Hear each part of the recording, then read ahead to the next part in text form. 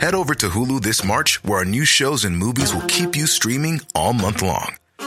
Catch the award-winning movie Poor Things, starring Emma Stone, Mark Ruffalo, and Willem Dafoe. Check out the new documentary, Freaknik, The Wildest Party Never Told, about the iconic Atlanta Street Party.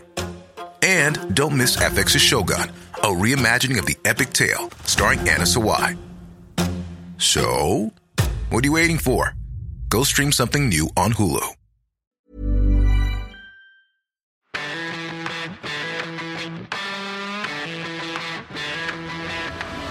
I'm Matt Davis-Adams. Welcome to Parts Unknown, the show that gets maximum value out of its WWE Network subscription by plundering the Wrestlemania and, in some cases, Total Bella's archives. Producer Ben, I'm looking at you, kid. Today we're casting an eye back over WrestleMania 14. Some would argue the most historically significant Super Show we've covered yet.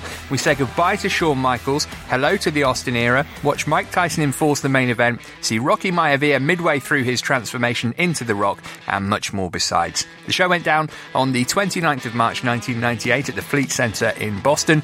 Once again, JR and Jerry Lawler had the call on a card that lasted a very reasonable 2 3/4 hours. Here to break it down, our very own version of the Nation of Domination. First up, she's an author, a baker, a thinker and a doer. She's also the world's most dangerous woman. It's the Doctor of Wrestling, Carrie Dunn. Hello. From Sky Sports News, it's bodacious Anton Tolui. Hello there. And from pretty much everywhere else, it's bombastic Carl Anka. Hey everyone. Before we get to our match-by-match breakdown, looking at the event as a whole, fair to say this was the birth of the Attitude Era. Carl, you were probably about 3 years old when this happened, so only logical that you get to answer it first. I was 7, I'll have you know. And yes, it was. There's a very specific moment in the main event, right at the start, where Shawn Michaels is like hopping up and down and goes to shake Stone Cold's hand, and Stone Cold gives him 2 middle fingers. And from that point on is the birth of the Attitude Era. Stone Cold, 2 middle fingers to Shawn Michaels. Attitude Era begins there and then ends in, I want to say, end of Rock Hogan in WrestleMania 18. All right, well, you mentioned Stone Cold, Steve Austin and Shawn Michaels there. That's where we're going to start this week. Austin beating HBK for the WWF title. The background to this, Vince called on Mike Tyson to help topple WCW. Anton, it worked, didn't it? Like or loathe Mike Tyson, he added a dimension to this match that got everybody interested. And the public were hyped. This was huge. This was absolutely massive. And the events they did around it, you know, in the build-up as well, with Tyson didn't just do, you know, the main event here. He did the build-up. He was a heel, event. Wasn't he? He joined DX and did, like, that famous "You Will Heartbreak" promo. Exactly. And it worked. Please do that again. "You Will Heartbreak." That's my Camp Mike Tyson impression. No, fuck all of this. Fuck Mike Tyson. Fuck him because he's a fucking heel. He had just been convicted for rape. He was out of prison and WWF take him on. And Triple H and Vince still pissing about now, talking about how China can't be in the Hall of Fame because she did porn. Mike Tyson is a convicted rapist and they're happy to have him in. No, fuck this. Sorry. Mike Tyson has a very unique pop culture position where I am very uncomfortable with him being put forward as a kitschy, funny, here's an animated cartoon on Adult Swim with Mike Tyson, because he is both the perpetrator of sexual assault and the victim of sexual assault, and outside of that has said some very, very disgusting, unrepentant things about his crimes. The documentary Tyson, where he is forced to watch footage of himself and what he did during the 90s, and where he talks about the rape case and his marriage with Robin Givens and what he thinks of Don King. He is difficult and we shouldn't play him off as this interesting, funny cartoon. I think he's emblematic of a lot of various vices we had in the 90s and the 2000s.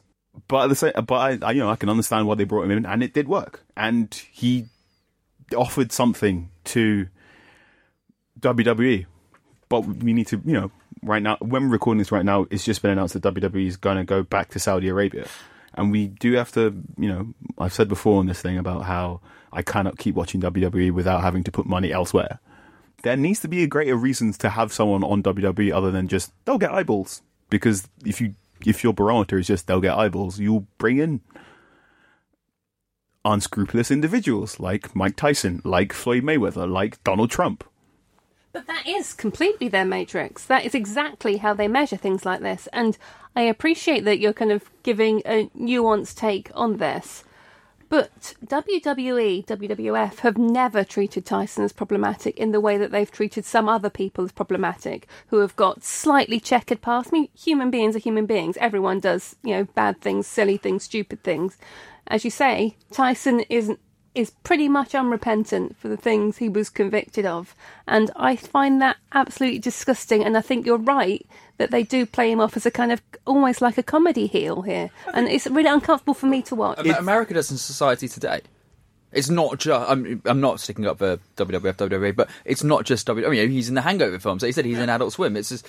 there is a character around Mike Tyson now as opposed to the man that was seen as this destroyer of a boxer that is uncomfortable, but at the same time, like we do, I'm just trying to look at it from a point of view which is Tyson in this main event got more eyeballs, and it wasn't just more eyeballs, it made the main event bigger, which meant the crowd was more into it, which made the intensity was that, like all over, that's what happened. But again, that's another kind of Vince justification. We're going to go to Saudi Arabia and rake in more money, but it doesn't matter that we're leaving the female roster behind because, money is the big thing, that's the bottom line. And yeah, I get what you're saying, Anton. I know that you're not defending it. It just makes me furious that I'm watching this and there's this Mike Tyson comedy cipher that I'm being presented with that I'm supposed to be on side with in some kind of way. So obviously the excuse that they might offer is, well, he served a jail sentence for that crime and that is done, but that's not an excuse or an explanation rather than an excuse that would hold any water. It's not an explanation or an excuse. And again, I'm kind of thinking of it with parallels with other people who, as I say, who have slightly checkered pasts. And again, I'm coming back to China again. She hasn't done anything that was illegal that that she was cast out for, whereas Tyson's kind of welcomed, and because he has that notoriety, that's his selling point for WWE. They're not really that bothered about what he's done. They're bothered about how much he can bring in. So he was the special enforcer for this match. Let's go on to talk about the match itself. Shawn Michaels came into it legit hurt. This would be, I said we were saying goodbye to him. We were for a prolonged period of time. He'd broken his back effectively at the Royal Rumble earlier this year in a spot in the casket match with The Undertaker. He deserves a lot of credit for being able to get through this match. Do you think this is the guy who lost his smile and faked a knee injury, which we'll talk about in upcoming weeks? He could easily have swerved this in the way that he did things earlier in his career, but he did the right thing here. He could have, but then The Undertaker would have beaten him up, real life, apparently. So the story goes, before they both walked out, Undertaker taped up his gloves, sat in gorilla position, went to Shawn Michaels, "These are for you if you don't do the job," which...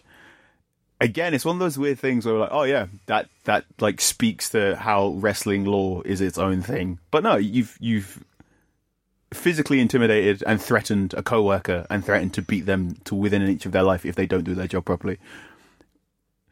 In the real world, that's weird.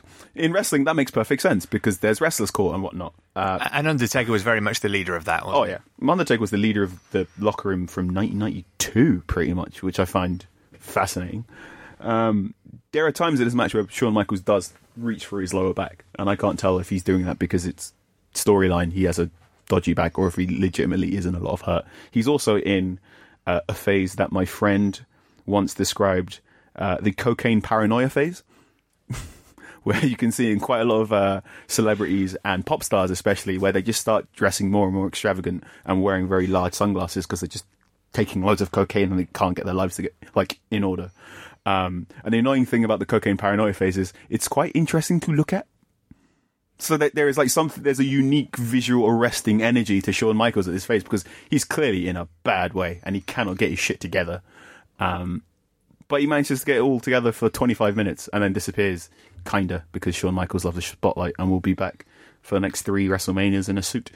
It's kind of sad, Anton, that the third thing we're talking about in this match is Steve Austin winning the title for the first time, which should really have been the main focus of it. Yeah, and considering we started the podcast talking about the birth of the Attitude Era, and then he is the guy in the Attitude Era, and when you get JR proclaiming at the end that Austin era has begun, that should be the focus of this entire WrestleMania. And obviously it isn't because of the other factors we mentioned, but as a match, it's relentless. considering the shape Shawn was in physically, and obviously, as Kyle mentioned, what was going on in his personal life and private life, I don't know how you can go through. This match is just vicious. There's knee attack after knee attack, and just so much battling goes outside the ring, and relentless is the only word I can really think to describe it. I genuinely don't understand how. We see it quite often, how a wrestler will have a big match when hurt because they know they're going to take some time off. I cannot get my head around it. No other sort of sport does anyone really go, right, my knee's absolutely knackered, but I'll take the next 9 months. It just doesn't really happen. But for some reason, pro wrestling, it does. I don't understand how you get into that mindset. So therefore, Gary, for the reasons that Anton and Carl have mentioned, Michaels was justified in being reportedly livid at the fact that he got the Austin 316 shirt draped over his head. At the end of it, I know you're not his biggest fan, but having gone through that and done what he did, he even took the punch from Tyson at the end. Maybe he deserved a little bit more than that. Maybe. I mean, I didn't know that he was livid after it, because I was actually kind of watching it thinking, oh, Shawn Michaels doing the job for someone, putting someone else over, not protecting his ego. But no, okay, fair enough then. But yeah, I was actually quite surprised by that. I thought it was quite insulting. It was all very derogatory, and I was surprised that Shawn Michaels went with it, but clearly he didn't. Next, I want to spin all the way back to the top of the show in the 15-team tag battle royal. The returning LOD with Sonny in their corner would win. Our first look at the Legion of Doom, or LOD 2000 as they were around this time. Explain for those who don't know how significant they were to tag team wrestling, not just in the WWF, but in various promotions. Hawk, Michael Hegstrand with die of a heart attack, age 46. Animal, Joe Laurinaitis, John's brother. The fact that they've got their own saying for how big a crowd response is illustrates that they were a big deal.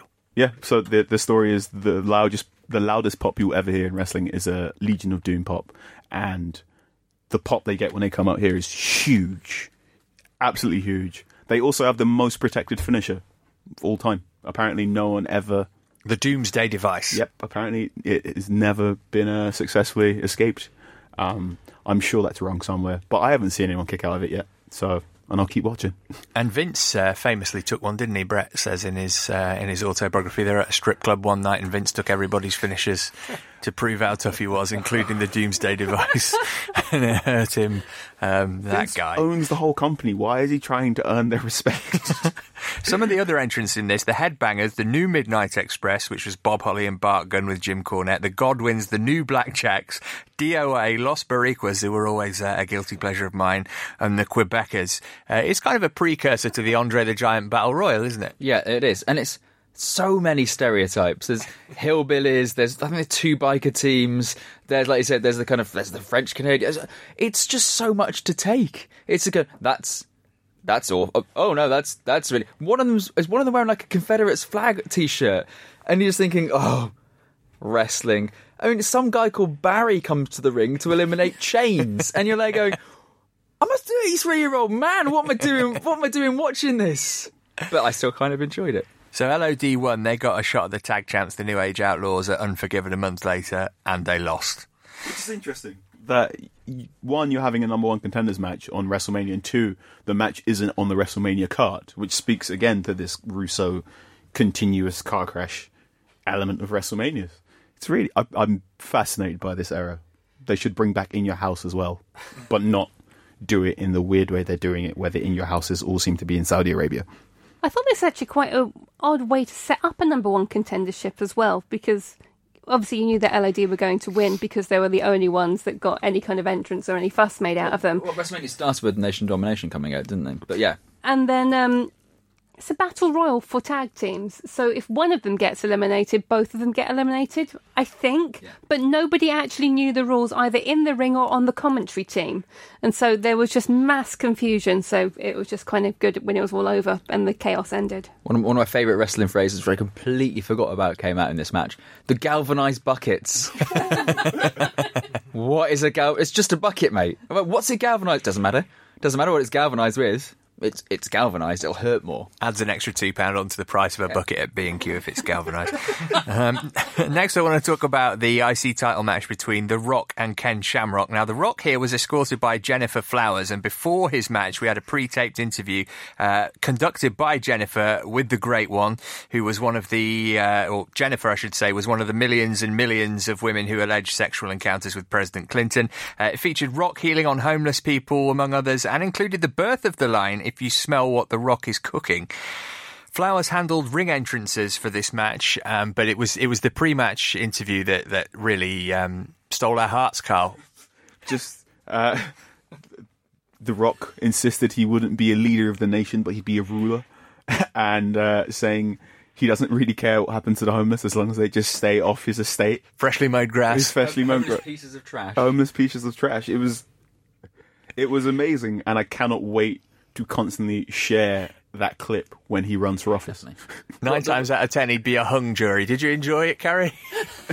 I think my eyes were like saucers through this entire thing. Yes, I thought it was amazing. Can I just, so if Rock is judge and jury, no, sorry, he's a hung jury. Hung jury. 9 times out of 10, he's a hung jury. What happens on the 10th occasion? Where do his cock and balls go then? If it's really surely you're hung all the cold. time, or you're not. Like, where do they shrivel? Where do they go? That's when the strudel is undercooked. So Tennessee Lee introduced Jeff Jarrett. Carrie, how do you spell Jeff Jarrett? No, don't know. You have to tell me again. Okay, it's JEFFJARRETT double J, Jeff Jarrett, as Tennessee Lee said it. Tennessee Lee, Robert Fuller, booker in Southern Territories back in the 70s and 80s, but he was Jarrett's manager around this time. As I say, Flowers did the ring entrances for some reason. Ken Shamrock obliterates The Rock in under 5 minutes, but the ref then reverses the decision after Shamrock snapped, which was his gimmick at the time. He beat up The Rock, the Nation, and assortment of local indie guys.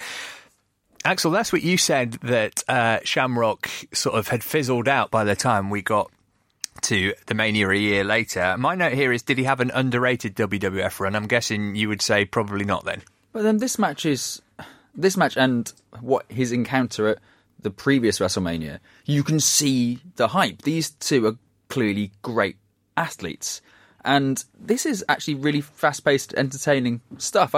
I don't remember too much about Shamrock, but there was something. There was something there. This guy was nails. This guy was quick around the ring. He looks so much like Rousey does when she's in the ring now. The throws look so similar. The power compared to his competitor or her competitor, you know, how he is clearly more powerful and has more explosive strength, is quite similar. And yet, and add with some of the nastiest chair shots, either on the build-up and in this match, it feels like just a massive waste. Now, I don't know whether he was invested, whether they just couldn't get the storylines right, or whether the crowd just didn't buy into him. But there was something to work with, surely. Ken Shamrock's had a really interesting life. So there's an article in Deadspin calling him the world's most dangerous can, because he is now known as a tomato can for various, not even UFC, but Bellator and smaller MMA divisions, because that being an opponent who somebody can beat quite easily. Yeah. That's his job now. He gets beaten up for money, and he is hey, you need to get to 2-0 or 3-0 to get onto the UFC. You'll beat up Ken Shamrock. Why didn't CM Punk fight him then? Weight classes, I imagine. And the interesting thing about Ken Shamrock and his entire run in WWE is because he doesn't know what he wants to be. So he's in the UFC at the time when the UFC isn't really a thing, and it's still human cockfighting, this weird Las Vegas thing where people are fighting in karate keys versus Brazilian Jiu-Jitsu isn't really known right now. So he doesn't know what he's doing there. He comes to WWE, he's given a bit of a rub. He's not particularly good in the mic. But again, as Axel said, he's got all these flashes where you can see stuff. And I remember scribbling down in my notes right at the end, the moment he gets the ankle lock on the Rock, I went, oh my God, he's proto Kurt Angle. I mean, that's... One, we're talking about Kurt Angle again, and like you can see the difference in like when Kurt came into the ring, everything worked because Kurt was funny and knew how to take the mick out of himself, and had a great aerial game, could do more things. Whereas Ken Shamrock was very much, I do one thing, and it didn't work because at the time there was an abundance of people who had explosive strength in WWE. You needed to have more. You needed to be funny or self-deprecating or have a bit more about you, because when you're up against The Rock, Stone Cold, Mankind, Triple H, Kane, Undertaker, just being able to lift up someone who's 400 pounds isn't enough. And that's unfortunately why Ken Shamrock fizzled out. My main memory of Shamrock is him and The Rock being in the ring doing a promo side by side, and Rock just putting his hand up and going, "Shut your mouth, Kenny." Gary, were you much of a Shamrock mark? Was he? I think Carl sort of found the head of the nail there, in that he's basically Kurt Angle without any personality. Yeah, so not really my kind of thing. But again, you can see why he was signed. I mean, you can see all his qualities. And again, this is about the time when Vince is going, oh, people who look big and strong and are legit, let's get them in and see what we can do with them. Because Vince likes people who look like they can fight, whether they can fight or not. But obviously Shamrock could. But in terms of pro wrestling, that's not enough. And Vince is still learning this lesson 20 years on. All right, well, we've got through the main matches, but there's loads more to come. We're going to take a little pause for the cause. Stick around. Parts Unknown continues.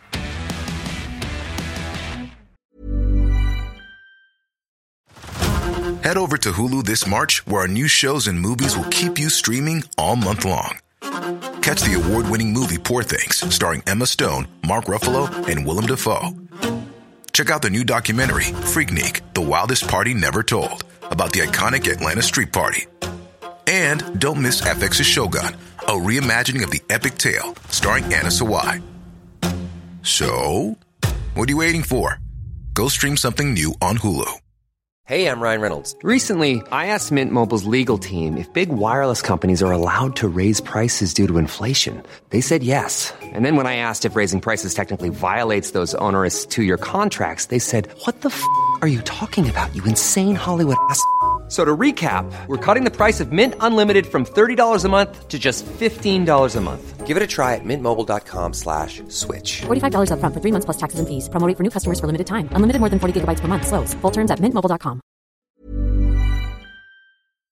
Now, if you like pyrotechnics, you were in for a treat in the hype vid for the next match. It was Undertaker versus Kane in the first of their 2 Mania offerings. Kane had debuted during the finish of the first ever Hell in a Cell match between Taker and Shawn Michaels at Bad Blood the previous October. If you're ever flicking around the network looking for something to watch that. It is a sensational match. So the hype vid showed us the background for the feud. For those of us who hadn't seen it or maybe weren't around at the time, Anton, Kane versus Undertaker, brother versus brother. How did it come about? Paul Bearer played a significant role. So Paul Bearer effectively let slip that Undertaker burnt down family home. Parents died. Everyone thought Kane died. Kane hadn't died. You know, the rumours of his existence, and then came out of Bad Blood in October the year before. And then these two just... And this is where the feud kind of got confusing, because the two... Kane was basically just out to be his nemesis and, just destroy Taker. And then they kind of teamed up for a little while. And it was a setup all along, though, wasn't it? Yeah. But the crowd loved them teaming up, so that they kept them together a little bit longer than they probably should have done, and then rushed the end of the feud to get to this bit here. But, I mean, it's the genesis of arguably one of the best feuds in WWF history. Because... Big shout. Oh, it's just really creative. It's the greatest entrance of a character in WWE history.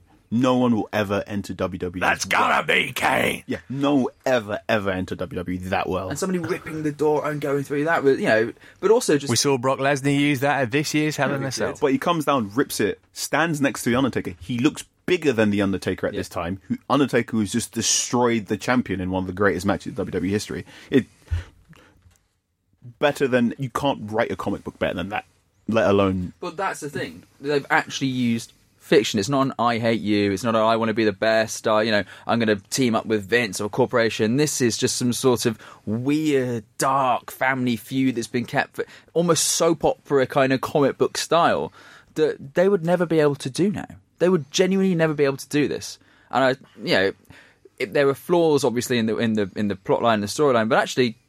fair play to them for trying something like that, and it worked. People were really, really into these two massive mystic dudes just beating the crap out of each other. Carrie, did you enjoy the stuff in the build that focused on the pyrotechnics, like setting a ring attendant on fire and the lightning bolt that hits the casket and all that kind of stuff? Yeah, I like stuff like that. I like people being on fire. I like pyrotechnics. I just don't like watching Undertaker wrestling, or Kane particularly. So yeah, the bit in the ring was a bit of a letdown. But I like Paul Bearer because he's endlessly entertaining, and so I enjoyed his shenanigans. And yeah, I liked the fire.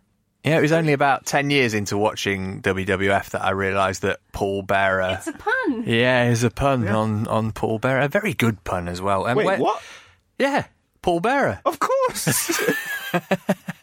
No, it's not immediately obvious, is it? Are you serious? Carl, you're the cleverest bloke I know, so this is quite a thing if you've only just got this. No. Kane versus Undertaker, this one. Kane obviously was previously a deadly dentist during his run in the WWF, but this was where he would find his niche. In terms of the Undertaker streak matches, we talked about one of the worst ever last week. Where does this one sit? Is this like a nice little breath of fresh air in the pile of manure that we've seen over the past 5 years or so? This is the palate cleanser. This will be the last good one I think we'll get from The Undertaker, because we're going backwards. So I think this is the last good Undertaker match at WrestleMania we're going to get. It's great. It's got that weird Undertaker pocket dimension where no one sells anything. It's got the thing that WWE really struggles with, where they understand fraternal hatred just for a little bit. We're like, of course, they're brothers, so they fight like brothers would fight, which is not so much I'm trying to beat you up, but just I need to nullify you and remove you from my plane of existence because we can't both be here. It's great. It's like young Kane is phenomenal because he is so good with comic timing. So because he's mute, he has to transmit a lot of information with how his head moves, and he gets so much around by just tilting his head, moving his arm, putting his hand up. I'm like, oh yeah, this is amazing. And it's no wonder he's the mayor, because obviously, he can transmit so much information by not particularly saying much, like all good politicians. He went mute voice box gimmick to being able to speak, didn't he? There's that memorable bit of him with his voice box where he teamed up with DX for a bit and went, suck it on one Raw. This is a good match. Especially for Undertaker matches at Mania. This is a good match. You get the Taker's dive over the top rope that goes through the announce table. You've got a beautiful reversal into a pile driver that Taker kicks out of. And something that both Carl and Carrie mentioned before about the number of pile drivers it takes Undertaker to put you away. It takes 3. And that kind of builds up to the fact that, you need this force, this thing that Kane is. It takes so much, but also builds into this matches with Lesnar. It builds into, how many F5s it takes to put down Reigns that we see with, all these kind of things. And it's evident in this match. I think this match is pretty good. I think because we're learning that Undertaker isn't as good as we think he is, we're also beginning to understand how good Kane was. Because at this point in time, Undertaker's fizzling out. This is not working. It's no surprise that, a couple of WrestleManias afterwards, Undertaker's like, this dead man thing's not working. I need to go be a nightclub bouncer biker guy because this is too stupid. Because Kane's not around anymore. You cannot be an ethereal force unless you have something to push up against. And for so long, it was Kane. And it was Paul Bearer and The Undertaker who came up with the idea of Kane, wasn't it? When they were riding together, they said, if we're going to extend this gimmick of you being The Undertaker, we need to add something else to it. And hey, what about if you had a long-lost brother? I think we're quite enjoying this show overall, WrestleMania 14. And maybe that's because the WWF had a bit of competition from WCW and ECW at this time, which inspired Vince and co to up their game. Speaking of Vinnie Mac, there was a welcome absence of him and his offspring here. But future McMahon-in-law Triple H was very much present, and he bested Owen Hart in a European title match. We spoke about Owen and how good he was last week, but again, he goes through this with a sort of broken ankle, essentially, and still puts on a terrific match. Carrie, did you enjoy this one? I did, yeah. Again, find it immensely sad to watch. Also, we see Chyna there as an enforcer who cannot be stopped even through the power of Sergeant Slaughter's weird handcuffs. So she was handcuffed to Slaughter throughout this. Slaughter was the commissioner at this point, I think I'm right in saying, which is an occasional role that they have on Raw. But yeah, she threw something in his face, that damn magic powder. It's China magic. Usually reserved for Asian wrestlers, the old powder to the face, isn't it? But she managed to get it. Maybe because she's China, of course. It makes sense. There we go. It's a pun, Carl. Do you get it? So Triple H got played to the ring by the DX band. The DX theme, where does that sit? I that's in my top 5 wrestling entrance themes, but I can see noses and lips being curled all around me. I like the idea of a faction having their own band. I quite like that. As in, it's our music, these guys play it, these guys turn up everywhere just to annoy you. I like that idea. It's all right. It's all right. It's great. It's Rage Against the Machine. Yeah. It's got that opening bit that we talk about with Brock Lesnar and Stone Cold and Seth Rollins. Definitely. Definitely. I don't know why there's just something that irritates me about it. I think that's kind of the point, because they were quite an irritating faction. But yeah, it's great. It's great wrestling music. It was great. It's got the same thing that happens to a lot of Shawn Michaels things, where it's really cool when he's in his 20s coming up to the music, and he comes out in his 40s and you're like, that is really stupid. He's just a sexy boy in his mid-40s, prancing around in sort of shiny clothes. Yeah. I like the kayfabe from the band here, in that they didn't sing, or the singer didn't sing to Triple H. He saved that for Shawn Michaels because he was the leader of the faction, which I'm sure is something that they did on purpose. So Tripp's got the win here, big win for him. Next night on Raw, of course, would be even more significant. Carl, can you remember why? Is it the MSG incident? No. It is when he becomes the leader of the new D-Generation X and brings in his mate. When you look to your buddies, you look to your friends, you look to the clique. Carrie, which is your favourite iteration of DX out of Shawn and Triple H with Rick Rude for a bit and Chyna, or Triple H, the Outlaws and X-Pac? God, that's like saying, I don't know. I think you should probably phrase it as which is the least worst. Probably the former. I would go with them, the least worst. Yeah. Okay. Carl, I was a big fan of the WCW invasion angle, and I thought the 4 actually did a bit more than the 2. Maybe Shawn and Triple H were just two mates. Shawn Michaels should never been in DX. It doesn't make any sense. It's really weird how according to Shawn Michaels, there was a point in time where WWE was going through a way, and then Shawn went to Vince, we need to get cooler. DX, Attitude Era, blah, blah, blah. Which is, one, funny, because of course DX is what Shawn Michaels thinks is cool, because DX suck. Not like they're terrible, but DX is what an 8-year-old thinks is cool, which is why I loved them when I was 8 years old. So when I was in school, everyone was crotch chopping and giving suckets and whatever to whoever, and Your school was weird. I went to boys' school. We were Bronco bustering and giving DX suckets and whatever, because that was cool if you're 8 years old. But I don't think Shawn Michaels or Triple H knew that what they were doing was only cool to like under 14-year-olds rather than 20-year-olds. Anton, I'm under 14 because I really thought DX was cool, and I sort of still do now. Where do you sit on that? I'm kind of with you. They're silly cool. They are juvenile. I think it's the best way to put it. No, worse than frat boys. Yeah. No. DX can't drive. NWO can. Yeah, okay, fine. That's a nice way of putting it. One thing that I'm watching, Chyna handcuff and sort of steal the show, effectively, in this match, made me think of what a waste of talent Nia Jax is. So, Jax could be this enforcer, but they've turned her heel and they've turned her face, and she was brilliant as a face, so the crowd really got behind her. Then they turned her heel again so they could get her against Rousey, and now she's kind of currently off WWE programming. And just kind of think, as a silent assassin, if you want to learn how to be that character, go back and watch Chyna.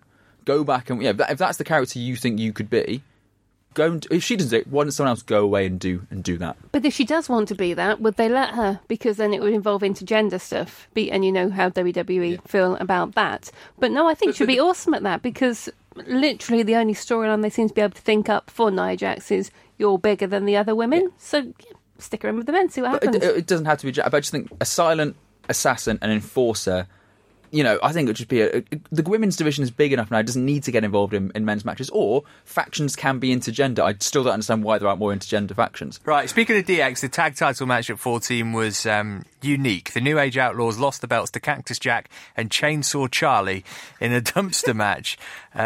Who'd like to explain the concept of this match? Fuck yeah. It's Grandpa Death, Terry Funk. Yeah. 53-year-old Terry Funk. Yeah, this is 53-year-old just finished filming Beyond the Mat, so we know the state of his knees, Terry Funk. Dumpster match, so it's similar to a table match, so you win by putting an opponent into a dumpster, close the... it's like... No, sorry. A dumpster match is similar to a casket match. You put your opponent into the dumpster, close the lid, and you win. And yeah, it's just so gratuitous, so stupid, so gleefully Terry Funk. Funk does a funk in a bin. Yeah. He goes missing for 5 minutes and it comes out. Apparently it was his idea to put some pantyhose over his head, cover it in talcum powder and call himself Chainsaw Charlie. It's at that point you go, listen, we can put people through rehab if you want, but maybe just go and have a chat to somebody about what's going on in your middle-aged and crazy brain, because that's very strange. It is very strange. But I was, as Carl would say, I was sports entertained by this, despite it being the most ridiculous, pathetic thing I've ever seen. These middle-aged men just running about into dumpsters.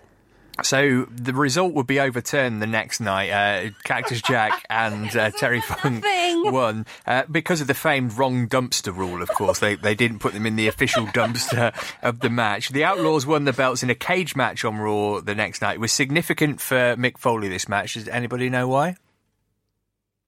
Silence over the airwaves. His reaction to this in real life, he was really, really pissed off because, as he put it, he felt X-Pac's balls bouncing on his face. He was in legitimate pain from what happened the next night, and people in the crowd thought it was the end of the show, so started leaving, and Fink had to get on the mic and say, "Don't forget, coming in a minute, Stone Cold Steve Austin," and the crowd started chanting Austin, Austin, and he in reality thought, "I've given my body again for this company," and nobody's acknowledging it, not even the fans, and that was what inspired him to suggest the heel turn as Dude Love, to then go on and oppose Austin as his first challenger.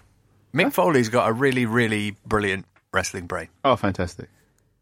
That was a bit of a gross out match. The first singles bout of the night, though, anything but absolute barn burner. This stuck out like a sore thumb at the time. It's probably the sort of thing you see on 205 Live every week now. I wouldn't know because I don't watch 205 Live. But Taka Michinoku beat Aguilar to retain the WWF Light Heavyweight title. Taka was the first WWF Light Heavyweight champ. He beat Brian Christopher in the final of a tournament to determine the new champ at the DX pay-per-view in December 97.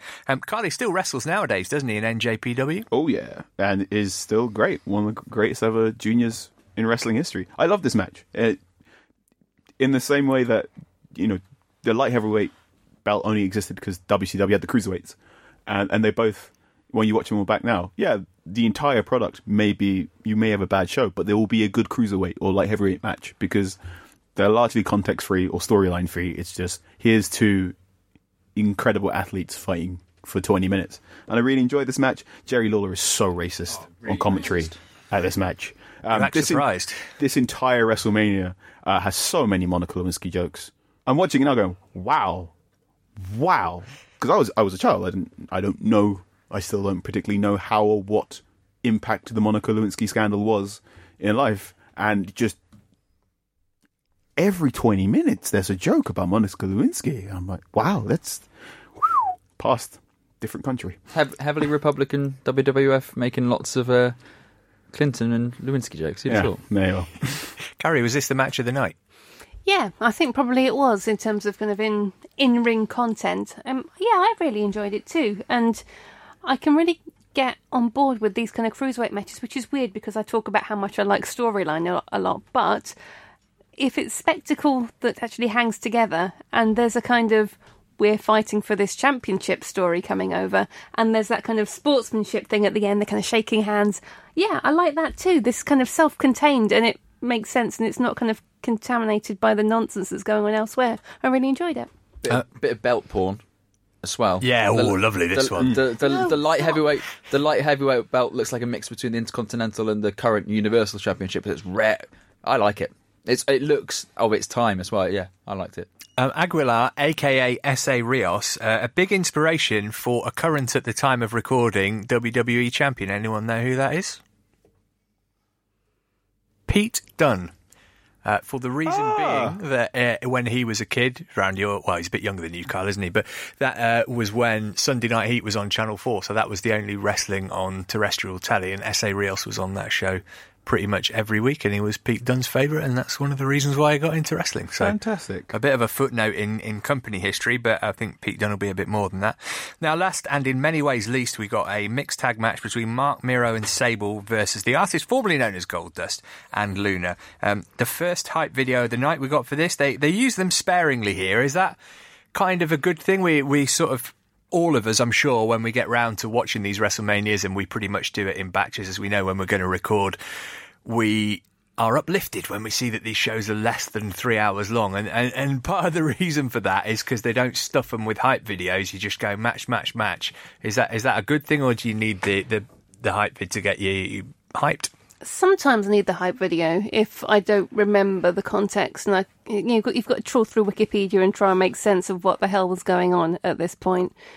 But yeah, I could have done with probably a lengthy hype video explaining what the hell was going on in this mixed tag. Although I did quite enjoy it in a weird way. I really like Sable. I'm really confused by this match because the adversaries aren't Goldust or Luna. The adversary is Mark, because the entire storyline is about Sable and how Sable is going from being, you're the valet sex object, to the crowd really, really liking you. You're becoming a genuine competitor. Mark not being able to deal with that. Both found out later on in real life as well, not being able to cope with Sable becoming more popular than him. So it should have been an intergender match between Sable and Mark, but you get this weird Beauty and Beast weird thing going on with Goldust, because obviously Goldust, I love early Goldust because he provokes such a bizarre reaction from crowds and you can't quite place him. Yeah, really bizarre match. And it just makes me think a lot about Sable and like how in control Sable was of storylines going on around her life, because she's fascinating. Sable is amazing in this match as well. In the ring, is absolutely brilliant. When I look back and thought of Sable, I kind of thought of, sort of somebody's very pretty that the blokes all got behind and there wasn't really much to it.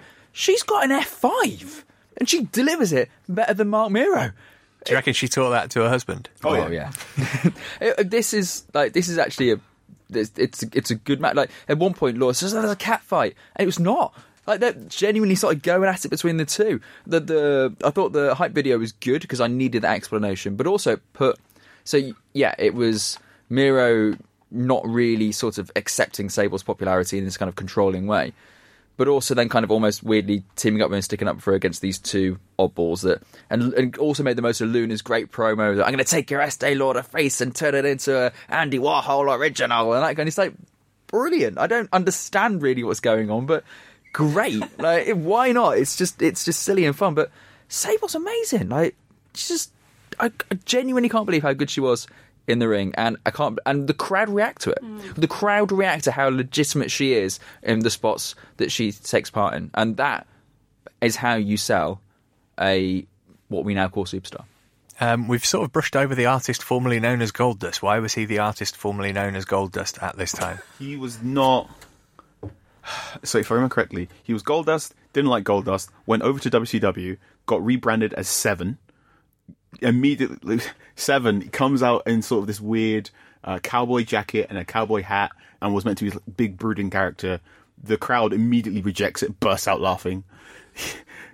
Dustin cuts a promo going, "This is nonsense, I can't keep doing this with WCW. Next week I'm just going to be Dustin." That doesn't work. Comes back to WWE and for reasons and trademark stuff, which is like, well, I'll just be the artist formerly known. I think. I could be completely wrong and have my dates wrong. I remember him. Goldust was out of, not because obviously not in good shape. He is now, bizarrely, 20 odd years later. He was a big fat bloke at this time, wasn't he? But how much he looks like his dad in Alien Drag, effectively, is what he looks like in this match. It's really, he looks so much like Dusty. I can't help but see Dusty just in weird makeup and fishnet, and it's a real mindfuck. There was a pay-per-view at this time where he came out with Luna and just read a section from Green Eggs and Ham and then walked back again, and that was kind of the artist formerly known as Gold Dust.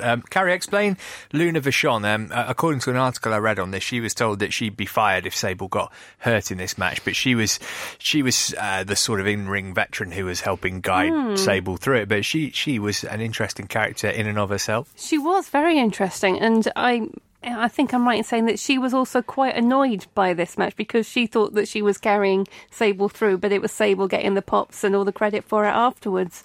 But it's wrestling, isn't it? They all think that about each other all the time, so I don't know whether I should take that with a pinch of salt or not. So that was that. I'm biased because it's the first Mania I ever watched, but I thoroughly enjoyed this show for the most part. Anybody got a WrestleMania moment? If I could chip one in, it's the vignette that they aired at this time where the wrestlers had to prove how legitimate they were because they'd done other sports. So Ron Farouk Simmons, my jersey was retired at Florida State. Yeah, very good. What does that mean for wrestling? Carrie, you got one? Yeah, let's go with Sable's powerbomb. I enjoyed it. Carl? I'm going to go Stone Cold, double middle fingers, but giving birth to the Attitude Era. It's a pretty significant one. Anton, can you top it? Oh, it's got to be Rock's interview as leader of the ruler of the world. How can you just please go back and watch it? It is utterly bizarre when you think this man could run for president. Next week, we're all off to the Rosemont Horizon. Now, there's a wrestling phrase that we love for WrestleMania 13. Yep, the classic double turn of Bret Hart and Stone Cold. Also, Undertaker versus Psycho Sid, Rocky Maivira's WrestleMania debut, and a cracking tag match with far too many now departed competitors. Carrie, where can people keep up with you on Twitter? At Carrie Sparkle. Carl. Anchorman 616. Axel. At Sky Anton. You need to change that. You need to change that, don't I? At It's Axel, I think would be a good one. DDP. DDP Axel. We are at the PE Podcast. I'm at MJDAFC. Do give us a review, a share, a subscribe, all that kind of good stuff. Thanks for joining us this week. I've been Matt Davis Adams. You've been in Parts Unknown.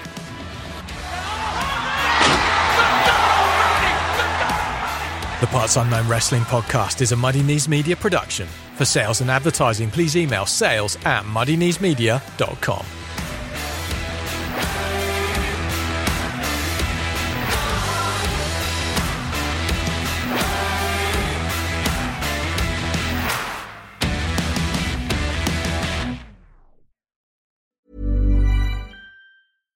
Every fan knows the right player in the right position can be a game changer. Put LifeLock between your identity and identity thieves to monitor and alert you to threats you could miss. Plus, with a U.S.-based restoration specialist on your team, you won't have to face drained accounts, fraudulent loans, or other losses from identity theft alone. All backed by the LifeLock $1 Million Protection Package. Change the game on identity theft. Save up to 25% your first year at LifeLock.com/aware.